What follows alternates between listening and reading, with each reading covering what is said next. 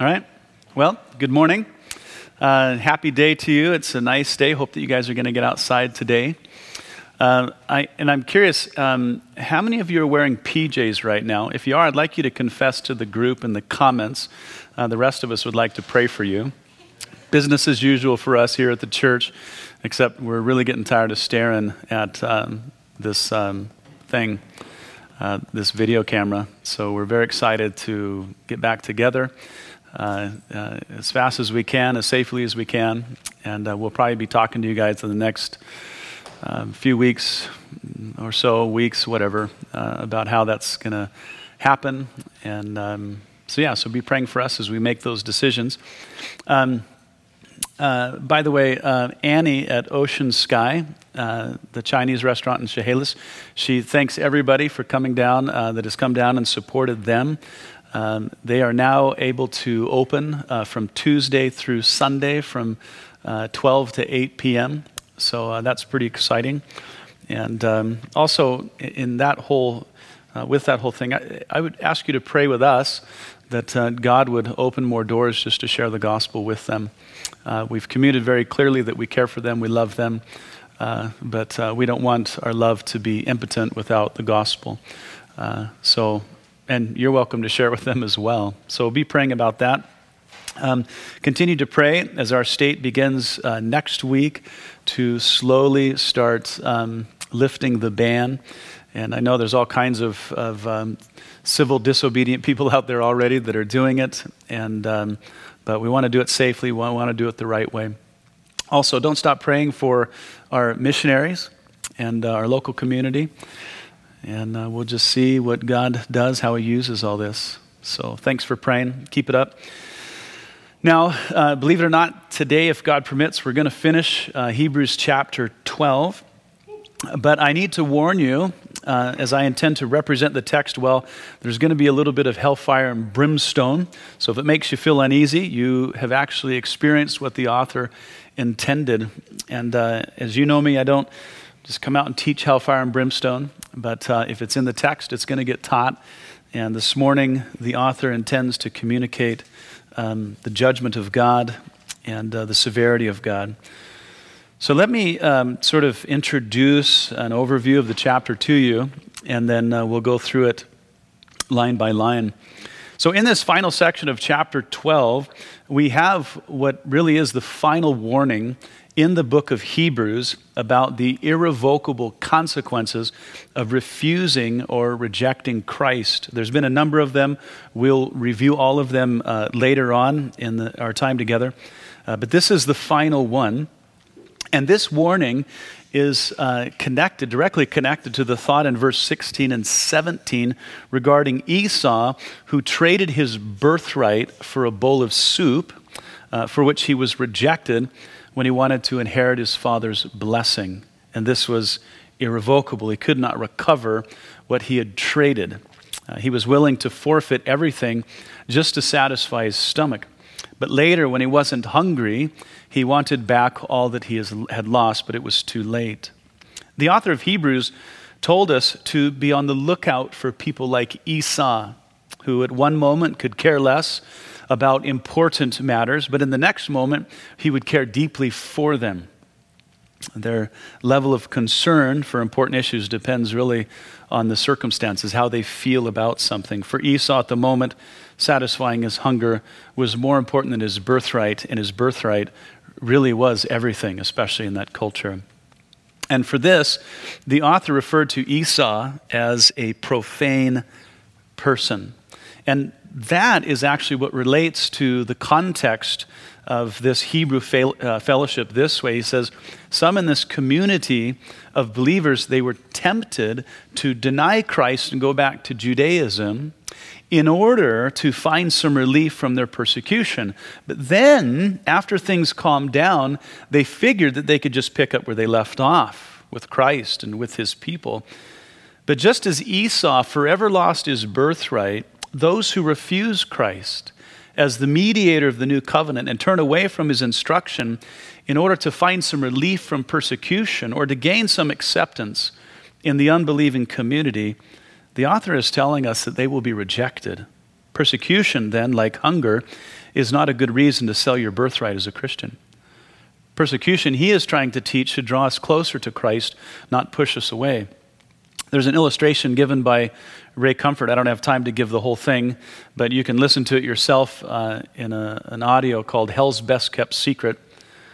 But there he says, if you know you'll have to jump out of the airplane at any moment, you don't take your parachute off because it causes you some discomfort. You cling to it because your life depends on it. The same way, our life depends on Christ more than our necessary food and the air that we breathe. And our affiliation to him can cause a lot of discomfort in this life. Historically, it's destroyed people's reputations. For others, it's ruined their way of life and their livelihood. For others, it's just been criticism. But for others, they've paid the ultimate price with their life. But none of these things, according to the Scriptures, are worth rejecting Christ for. With him, we inherit eternal life. That's our birthright. Because through faith, our soul is tethered to him in eternity. But apart from him, the soul is lost. There's just no hope. So it doesn't make any sense to reject Christ because of heartache or persecution. The only logical thing, the only biblical thing to do is to cling to him more tightly. The body may be subject to temporal suffering, our families to heartache, but the soul is forever anchored to Jesus. So let's look at our text itself. I'll be reading to you God's word from the New King James Version. Hebrews chapter 12, we'll begin in verse 18, and we'll read to the end. The author says, "For you have not come to the mountain that may be touched and that burned with fire, and to blackness and darkness and tempest, and the sound of a trumpet and the voice of words, so that those who heard it begged that the word should not be spoken to them anymore, for they could not endure what was commanded. And if so much as a beast touches the mountain, it shall be stoned or shot with an arrow. And so terrifying was the sight that Moses said, 'I am exceedingly afraid and trembling.' But you have come to Mount Zion, and to the city of the living God, the heavenly Jerusalem, to an innumerable company of angels, to the general assembly and church of the firstborn who are registered in heaven, to God the judge of all, to the spirits of just men made perfect, to Jesus the mediator of the new covenant, and to the blood of sprinkling that speaks better things than that of Abel. See that you do not refuse him who speaks. For if they did not escape who refused him who spoke on earth, much more shall we not escape if we turn away from him who speaks from heaven, whose voice then shook the earth. But now he has promised, saying, 'Yet once more I shake not only the earth, but also heaven.' Now this, 'yet once more,' indicates the removal of those things that are being shaken, as of things that are made, that the things which cannot be shaken may remain. Therefore, since we are receiving a kingdom which cannot be shaken, let us have grace by which we may serve God acceptably with reverence and godly fear. For our God is a consuming fire." Let's pray.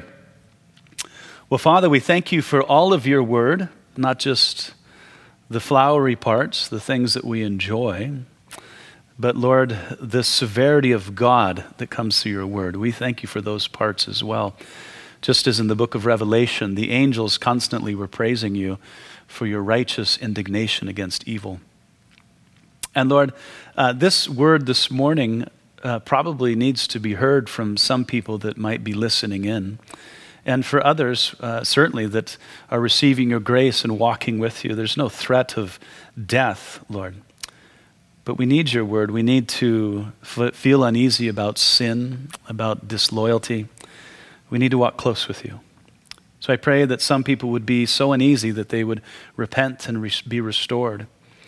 And the rest of us, Lord, even be reassured. So Lord, just whatever every individual heart needs from you this morning, I pray that you would communicate to them. And Lord, I do pray also that you would continue with our missionaries as their situation is not as comfortable as ours. Lord, I just pray that you would protect them and that you would use them in their context. And the same for us, Lord. We want to be protected, But Lord, we want to be used for the sake of other people, for the sake of your glory. And as many evil people would not let this crisis go to waste, Lord, we as your people, we don't want to let this crisis go to waste. We want your love to shine in this broken world. So help us, Lord, we pray. In Jesus' name, amen. All right. Well, as you can see from this final section of chapter 12, the author compares two different groups of people who approach two different mountains, which represent two very different covenants, but from the same God. Verse 18 through 21 refers to Israel when they stood in dread at the threat of death at the base of Mount Sinai, as Moses received the first covenant, which he calls the Ten Commandments. And verse 22 through 24 refers to the church, which is congregated at Mount Zion, which really is through the mediation of Christ's blood for the new covenant. And then verse 25 through 29 provide both a warning about apostasy and an exhortation about the reception of grace. Let's first consider Israel at Mount Sinai. After coming through the wilderness from Egypt, Israel, as we know, they camped at the base of Mount Sinai, where God planned to deliver his covenant to them. And it's good to try to imagine the scene. And the scene must have been something horrifying to them. And I'm not sure that people today would have the same response, having been exposed to so much special effects in Hollywood and stuff. But for them, it must have been just horrifying. So to begin with, the boundary line was set up around the base of the mountain to ensure that no one touched the mountain. If they did, they were to be executed, as the author says in verse 20.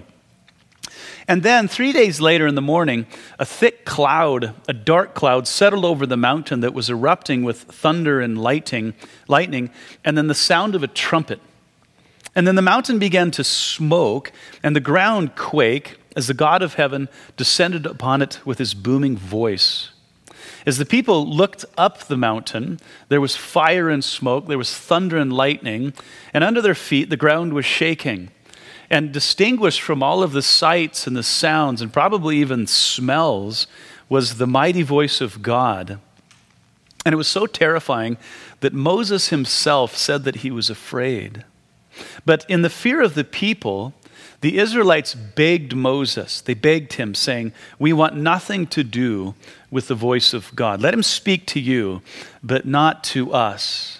And then they wouldn't even approach the boundary line at the base of the mountain, but they withdrew, refusing to hear from God, but also refusing to be as close to him as they could.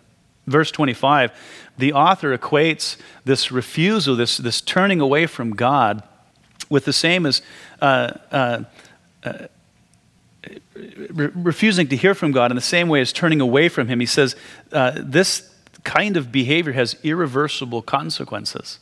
So the question is, what were the consequences? The older generation of Israel, from 20 years and older, who were present at the foot of Mount Sinai, it tells us that every one of those people perished in the wilderness. They did not escape God's judgment. They couldn't take back, as it were, what they did at the base of Mount Sinai. But the author says that the church did not gather at that mountain, thankfully, where the dreadful power of God was put on display. The church, consisting of all who have trusted in Christ for salvation, they didn't go to Mount Sinai, verse 22, but to Mount Zion, to the city of the living God, the heavenly Jerusalem. On this mountain, in the city of God, the text says, abide the angels, where they engage in ceaseless praise. And with them is the general assembly. These are literally the party people. The word in Greek speaks of a crowd that is gathered for festive purposes. That's nice. And this crowd really is the church of the firstborn, who are its legal citizens. He said they're registered in heaven. They've been logged in. It's probably a reference to the book of life. We're legal citizens. That calls us the spirits of just men made perfect.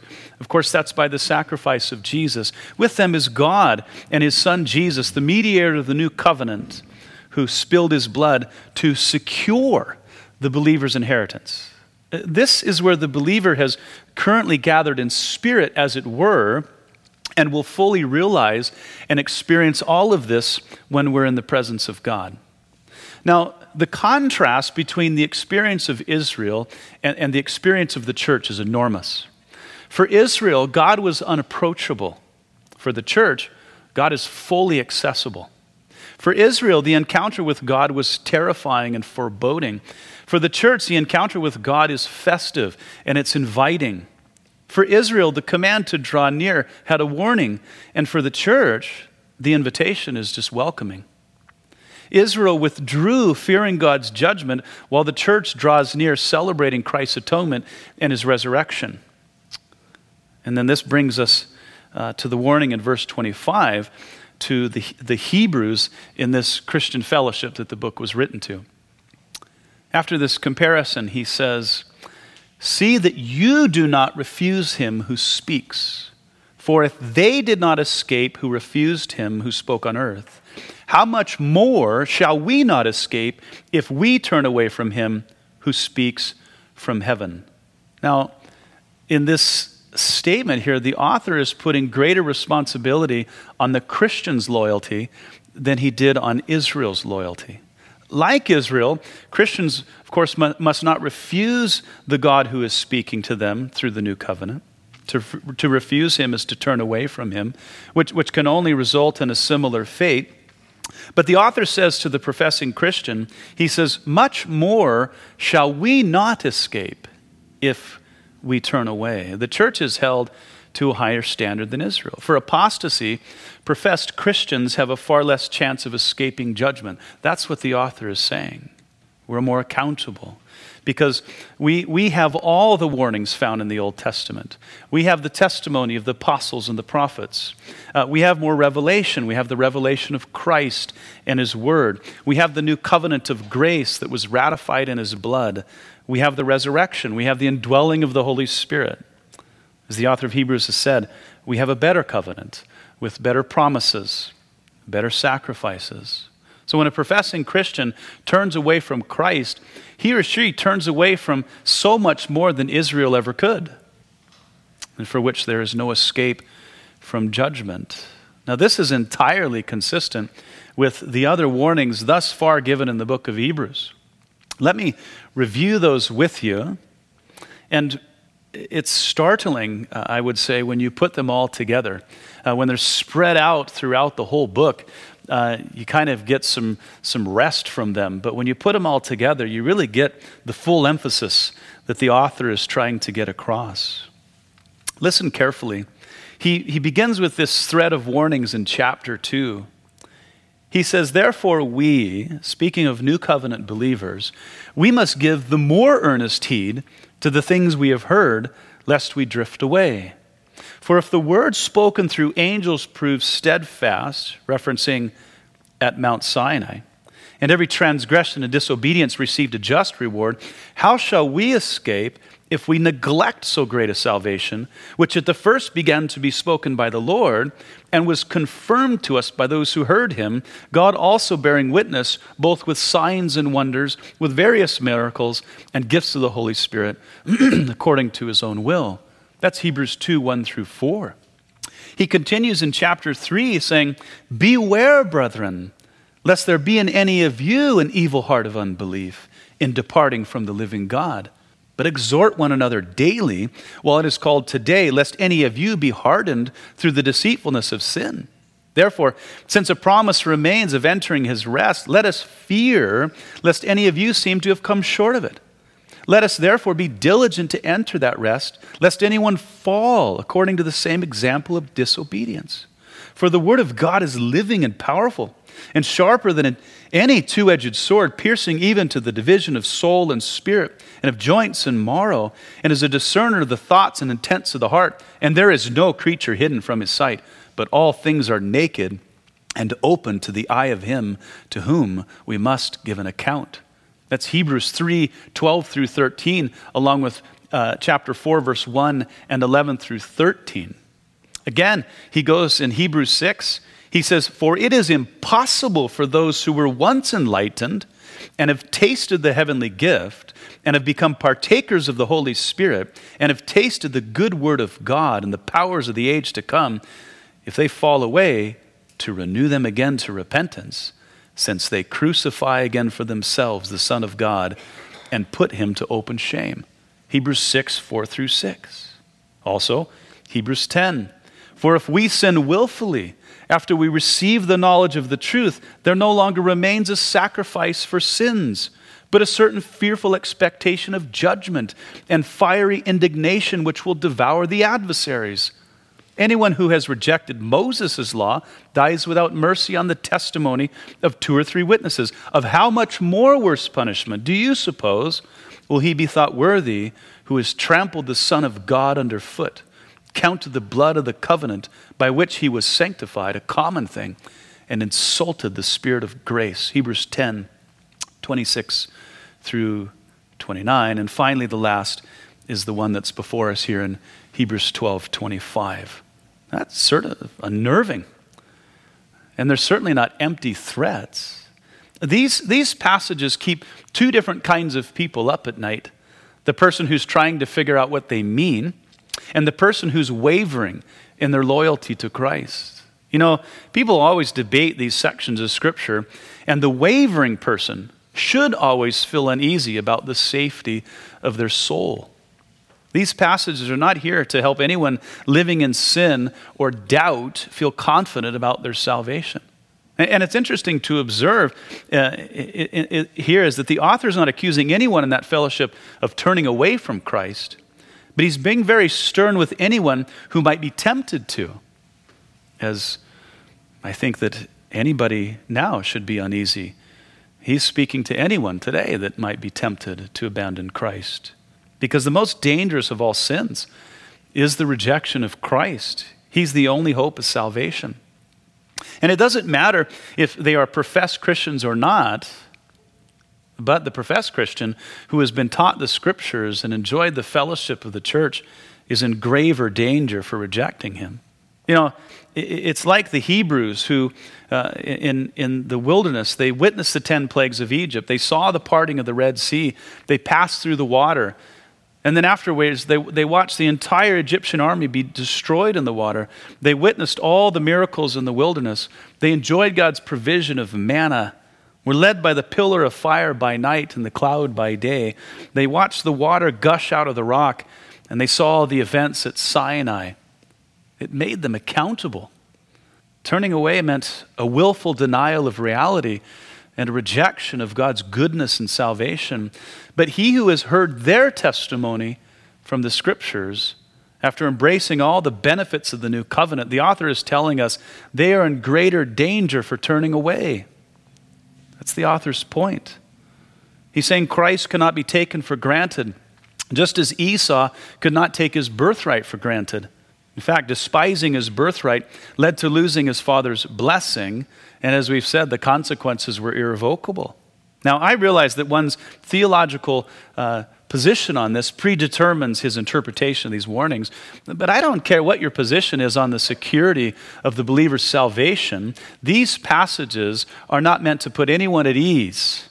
It's quite the opposite. Some interpretations actually diminish the threat contained in these warnings, but those interpretations fail to represent the intent of the author. He wants his words to haunt everyone who is tempted to turn from Christ. He doesn't want you to sleep well. He wants you to doubt your security until all that remains is faith in Jesus. So if you're flirting with anything similar to what some in that fellowship were entertaining, it's time to repent. God is holy.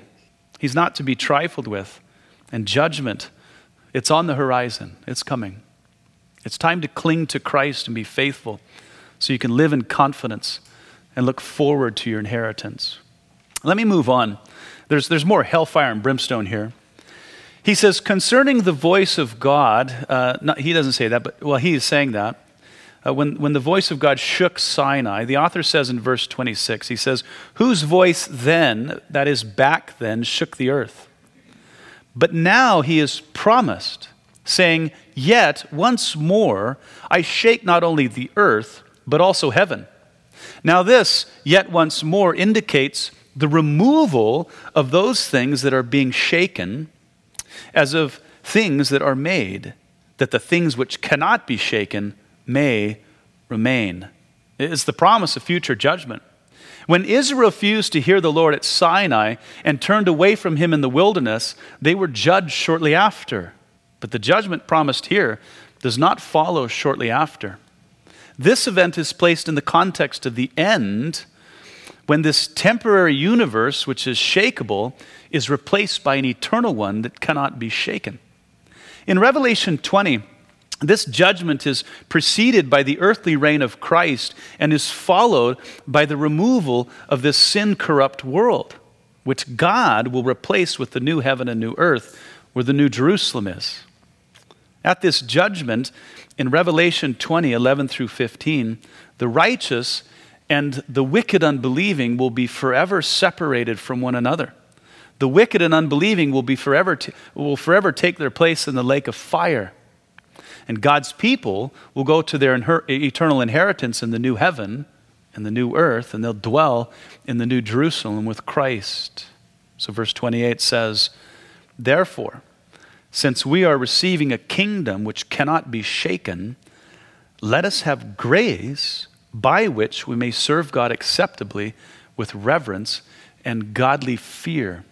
Speaking again of the end times, the author clearly has in mind the kingdoms of the earth given over to God's people. It's a reference to Daniel 7, where it says, "Then the kingdom and dominion and the greatness of the kingdoms under the whole heaven shall be given to the people, the saints of the Most High.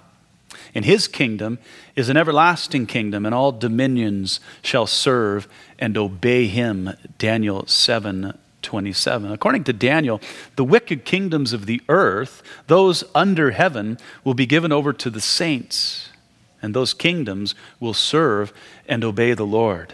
This will happen, as Revelation 19 and 20 say, when Christ returns to rule over the earth. Now, how nice it would be at this time if all the governments of the world were replaced by Jesus. It'll be sweet. And when he comes, he'll rule over all the wicked nations and people. It says, with a rod of iron. There will be no tolerance of evil when he comes. No one will get away with abortion or human trafficking or corruption or any such thing. John says that his earthly reign over the wicked kingdoms of the earth will last 1,000 years, at the conclusion of which he will judge the world and destroy everything corrupted by sin. And then he'll hand the kingdom over to his Father in the new heaven and new earth, to which there will be no end. Therefore, since we will inherit all of this, the author says, let us have grace by which we may serve God. Now, translations vary at this point. Does the author mean, let us be thankful that we might serve God, or let us have grace that we might serve God? Now, my understanding of the text and the Greek sources that I trust the most, they say, let us have grace by which we may serve God acceptably. Their understanding is that grace here is mentioned as the resource by which we serve God acceptably. It's referring back to Hebrews chapter 4 verse 16, where the author said, "Let us therefore come boldly to the throne of grace, that we may obtain mercy and find grace to help in time of need." And Kenneth Wuest, a Greek scholar, he says of Hebrews 12:28, the writer exhorts his readers to appropriate the enabling grace of God so that they may serve him so as to be well-pleasing in his sight. In his translation of the text, he puts it this way. He says, "Let us be having grace by means of which we might be serving God well-pleasing to him." Now, I agree. These Hebrew Christians are struggling with temptation and unbelief, and the author has told them to pursue peace with their persecutors and to live holy lives. Now, I don't know about you, but if someone was persecuting me and I was commanded, and I am commanded to be at peace with them, I'm going to need something that's not natural to me to do that. Just as these guys are going to need something that's not natural to their human nature to have peace with those that hate them and to remain holy throughout the process. It's going to require the grace of God. These people, like us, should be at the throne of grace, receiving grace for their time of need. Grace is God's resource for new covenant living. They need the grace of God that Paul spoke of in Titus chapter 2, verse 11 through 14. Paul says, "For the grace of God that brings salvation has appeared to all men, teaching us that denying ungodliness and worldly lusts, we should live soberly, righteously, and godly in the present age, looking for the blessed hope and glorious appearing of our great God and Savior Jesus Christ, who gave himself for us that he might redeem us from every lawless deed and purify for himself his own special people, zealous for good works." Now, this text obviously is talking about grace as being a resource to live in such a way that is impossible for us naturally. The grace of God that Paul talks about here, it doesn't just save, it teaches. It's paideo in the Greek. It steers us away from ungodliness, and it steers us into sobriety, that is clear-headed thinking, into righteousness and godliness, and it teaches us to look forward to the glorious appearing of Christ. That's what's acceptable to God. That's what these people needed. It's the same thing that we need in our troubles and our struggles. We need to be the recipients, we might say, as well as the students and the practitioners of God's grace. Nothing else can produce a life that is acceptable to God. The author says that also that their service to God must be accompanied by reverence and fear. Now, no one just decides to do this. In the 15 years that I've been in ministry, I don't know how many people have asked me, how do I fear God? I don't just fear him. How do I learn to fear him? Well, I believe that the fear of God, apart from a miraculous act of God like it happened at Mount Sinai, I believe that it requires the grace of God. We need to be taught by his grace to reverence him and to fear him. You know, John Newton understood this when he sang in Amazing Grace, "Grace taught my heart to fear." Now, in the text here, we have both reverence and fear. Reverence is the anticipation of danger. Fear is the dread of real and present danger. Now, I know that in Western culture, God is not supposed to be dangerous and feared. He's supposed to be cute and cuddly. He's supposed to be attending to my every beck and call. He's supposed to be completely permissive of my lifestyle. He's supposed to be a wimp, really, without any expectations or demands. But God is not subject to the ideas of Western culture. It's a God fashioned in the heart of people. It's called idolatry, which makes him it's a figment of our imagination. Living God is not subject to the imagination of anyone. He's exactly as he reveals himself in his word. He's the God that Moses was terrified of, verse 21. He's the God that Isaiah was in dread of, Isaiah chapter 6. He's exactly what verse 29 says. He's a consuming fire. The author says, "For our God is a consuming fire." Now, this is not the sanctifying fire, which is the refiner's fire. This is the all-consuming fire of judgment. Our God is holy, who consumes all evil with his fiery indignation. These Hebrew Christians needed to take away two things from this final section of Hebrews 12. The two things are the reception of grace that could enable them to be acceptable to God, but to turn away from Christ meant to face his judgment. They needed to know those things, and they also needed to decide between them. You know, this new covenant that we are in, this new covenant in Christ's blood, it comes with all the necessary provisions for life and godliness. God does not require us to please him apart from his enabling grace, so he offers it abundantly. His grace is experienced as we trust him and as we seek his face. We appropriate his grace as we walk in his spirit and as we meditate on his word. We enjoy his grace when we worship in spirit and truth, when we fellowship with the family of God, and when we share and receive his word. we cannot live for him without his grace. So let me conclude with what the author has said to these people. He says, "Do not take God for granted, but let us have grace by which we may serve God acceptably." Acceptably. So I don't know who all is in the audience today, but I talk with people that have doubts all the time, and I know people that flirt with sin.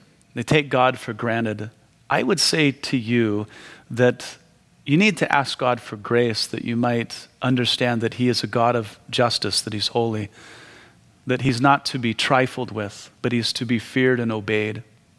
And others of you're like so many of us, you struggle with sin. You hate it, you despise it, anything that would deter you from your walk with Christ. The author is reminding us that grace is there, and it must be drawn upon so that we can be acceptable to him. Draw from his grace. Go to him for his provisions. Let's pray. Father, we thank you for your word.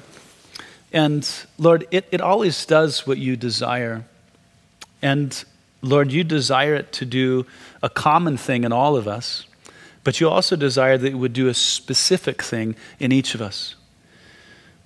And Lord, some people need to fall into a place where they're in dread of you because they think that you can be taken for granted, that you can be trifled with, and you cannot.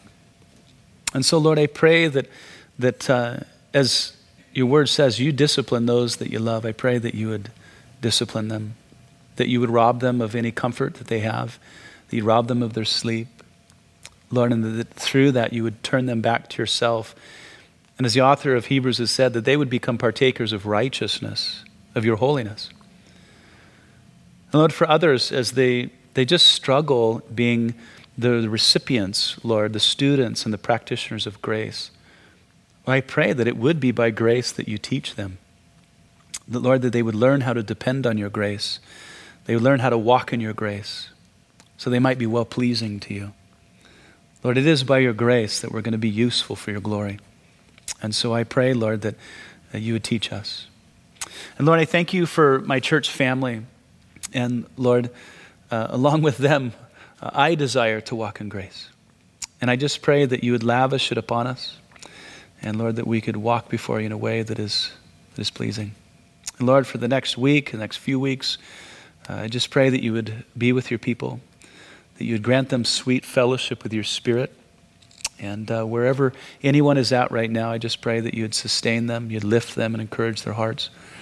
And Lord, I pray that all this absence would make our reunion the sweeter, Lord. So thank you. We love you in Jesus' name. Amen. All right, we love you guys. We'll keep praying for you. Pray for us. And I think next week we'll start talking to you about maybe a little bit of fellowship. So Lord bless you. Bye-bye.